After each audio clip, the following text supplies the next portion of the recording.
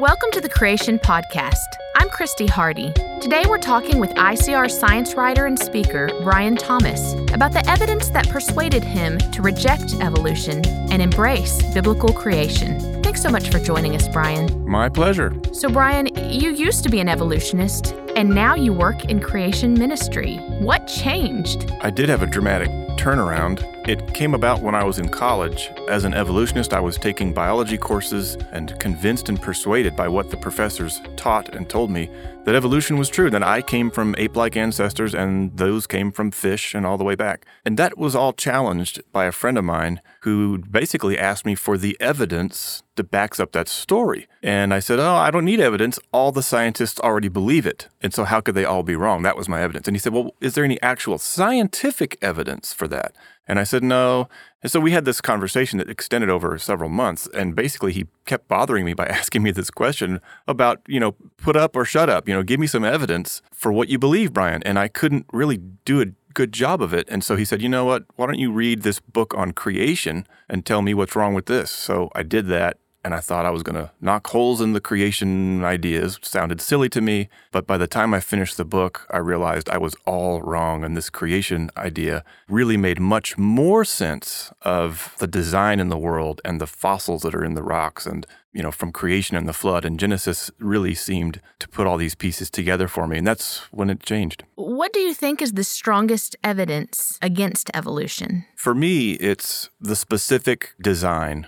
Darwin himself put a challenge out there in his book, Origin of Species. He said, and I'll paraphrase this, something like, if it could be demonstrated that any complex organ existed that could not possibly arise from numerous slight successive modifications, then my theory would absolutely break down, not just partly, absolutely. And that has been demonstrated. We have that. We've found these systems in place in all living cells. We have little molecular motors, for example, that have rotating parts and bushings and stators, and they're water-cooled engines and teeny tiny micro machines. And so how do you get a micro machine like that, a motor, by numerous successive slight modifications of random bits and parts? You don't. You can't. The only way to get a motor is to have all the parts of that motor in place at the same time. It's all or nothing design systems. And when I started to see those, which, by the way, my biology classes did not emphasize that at all. They said, it just works. It just happens. But then when I independently, outside of my textbook, began to investigate, how does this work? What are the details on these designs? Then I realized, this just can't happen except by creation, period. You've kept up with soft tissue discoveries over the years and even conducted some of your own research on old bones. Why is soft tissue in dino bones such a significant find? A lot of these finds, let me just say off the bat, they're not soft and they're not tissues, but they are remnants of what was once soft, and they are bits and pieces of what was once tissue. It may just be cells, or it may just be molecules that were once in cells. We call those biomolecules. And these biomolecules decay. They decay in many cases at known rates. And so we have very well-established, scientifically, repeatably lab-tested expectations on how long they can last at certain temperatures. And so these are little tiny time clocks. So whether it's a certain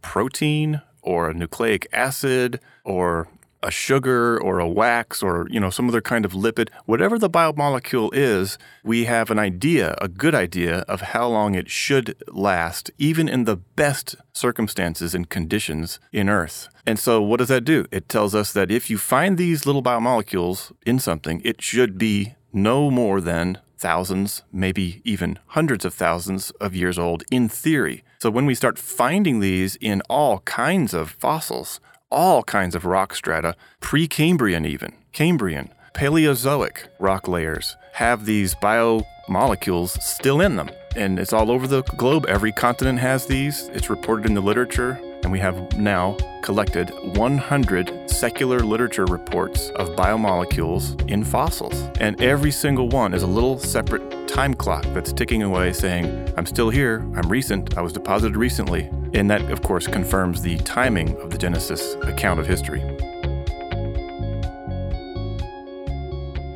We'll talk more with Brian Thomas in just a moment. Did you know ICR hosts live events across the nation?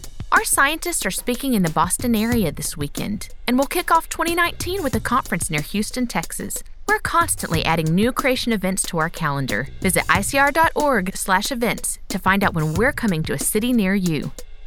Looking for the perfect gift? ICR's online store offers creation resources for all ages, from space guides to dinosaur DVDs, and even science kits for your kids. You'll find great gifts for the whole family. Find all of this and more at icr.org/store.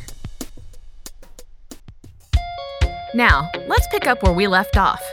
Brian, as Christians, why does it matter whether we believe in creation or evolution? If we believe in evolution as Christians, as I once did as a Christian, the consequence of that for me was I couldn't believe all the scripture. And so I lacked confidence in this Bible. I did not know which verse to start believing and which verse to stop believing. And there was no objective way that I could see to determine, which parts of this is true and which parts is not so true, as I guess how I thought of it. And that, of course, just eroded my confidence that I knew what God was trying to say. And what's the whole point of the Bible? He's trying to reach out to us and tell us some specific information. He's trying to tell us where we came from, why we're here, where we're going. And if we believe in evolution, then we can't trust what the Bible says about where we came from because they contradict one another. Evolution says millions, the Bible says thousands. Evolution says morphing between kinds, the Bible says created separate kinds. Two totally different stories. Evolution says death has been around forever. The Bible says, no, death started after sin. And that's why we need Savior from sin. So the very foundation for the gospel, logically speaking, comes from a Genesis as being history. So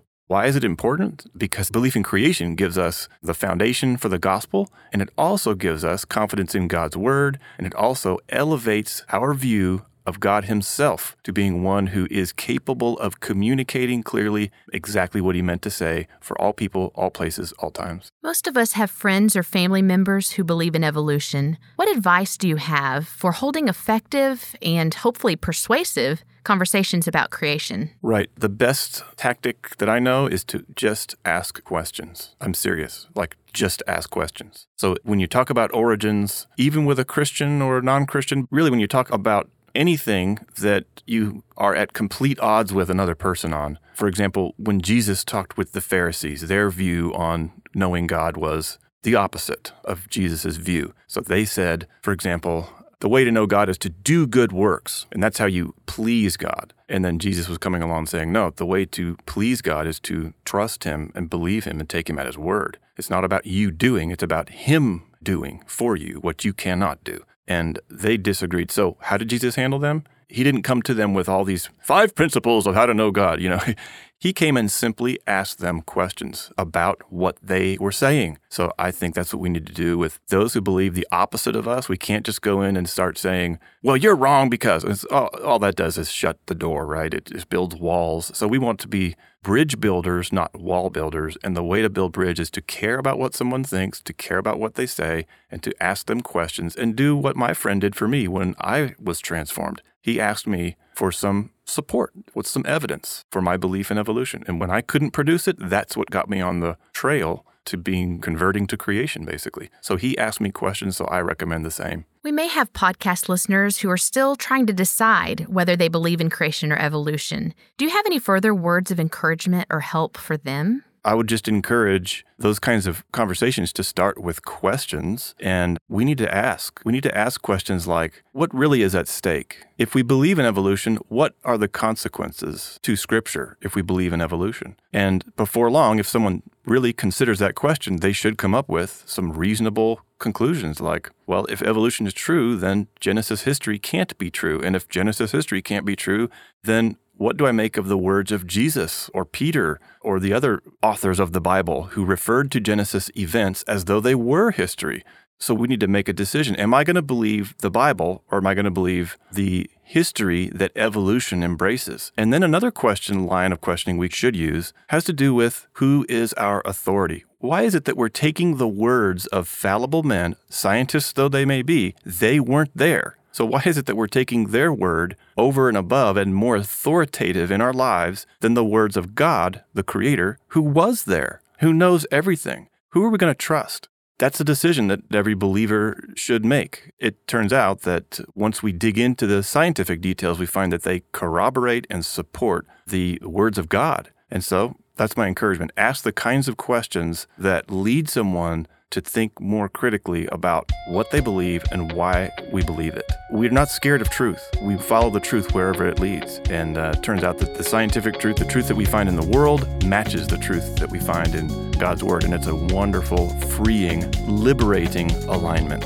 Brian, thank you for sharing your story. You've encouraged us to examine the evidence for creation, to use questions when we discuss evolution with our friends, and to trust God's Word from the first page to the last. And thank you, podcast listeners, for tuning in. If you'd like ICR to answer your creation questions on future episodes, send us a message on our Facebook page at facebook.com/ICRScience. Remember to subscribe to the Creation Podcast on iTunes. And if you enjoyed this episode, please rate and review the show so more listeners can find us. Join ICR next time for another episode of the Creation Podcast.